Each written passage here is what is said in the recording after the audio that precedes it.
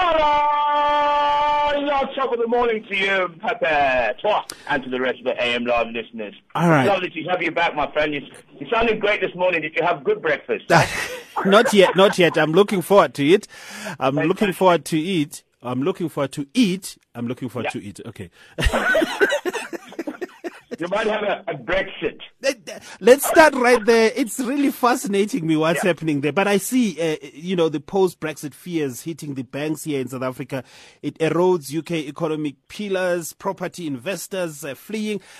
Oh, it's chaos right there. And also I see the two architects of this leaving and, the EU saying, you are cowards. Now you've created this mess and you're leaving.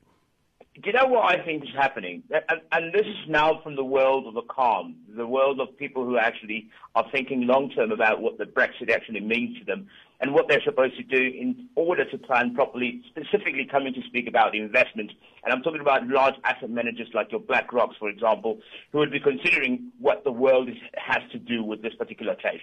What the banks have done is, you do know that London is the central economic hub for financial institutions. So, for example, we rely so much on that particular part of the world in terms of how international relations happen, how banks and central banks are operational. And yesterday we had Mr. Carney warning about economic slowdown as he moves to bolster the banking sector.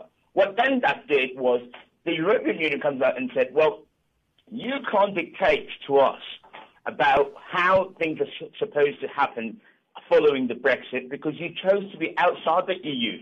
So now your plans cannot be part of what the EU is.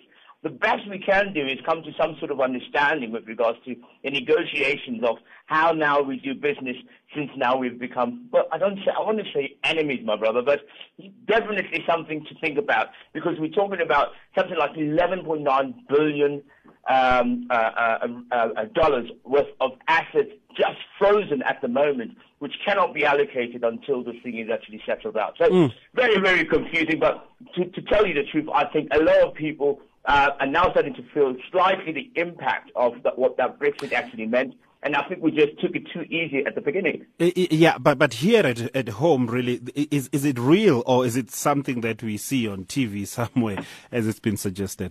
We cannot ignore it. I mean, we do like 20% of our business in trade happens in the UK. So and that's if I put the EU into perspective as well. So we have to be taking this very, very seriously. You have to also consider the fact that we've got a number of dual-listed companies in South Africa that sit on the JSE, which also will be impacted should these negotiations not go well. So we have to look at those companies and how they've, and you've just heard now we've contracted in terms of the private sector. Yes. How will those particular companies be affected even further should this not be wrapped up quite easily and more efficiently? So if anything happens, if something sparks out of control, there are already talks. I mean, these are your right-wing economists are saying that Britain will face some sort of a recession if they don't fix this quick enough.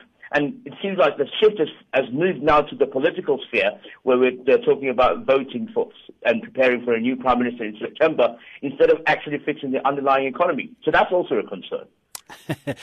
Okay, I like it when the rand to the pound really is under 20 rand. And my friend, dear friend Thabo in the UK there, will begin to feel that when I go visit him, at least I have something. You know, when you come with 1,000 pounds, it's nothing. It's worth nothing, really. Okay, under 20 rand, it's something. So the reason then Asian stocks are sinking with the pound? Yeah, we had a very tough start to the Asian markets this morning. The MSCI Asia Pacific a little bit under.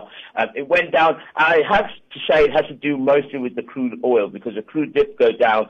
It's sitting currently at $46 a barrel.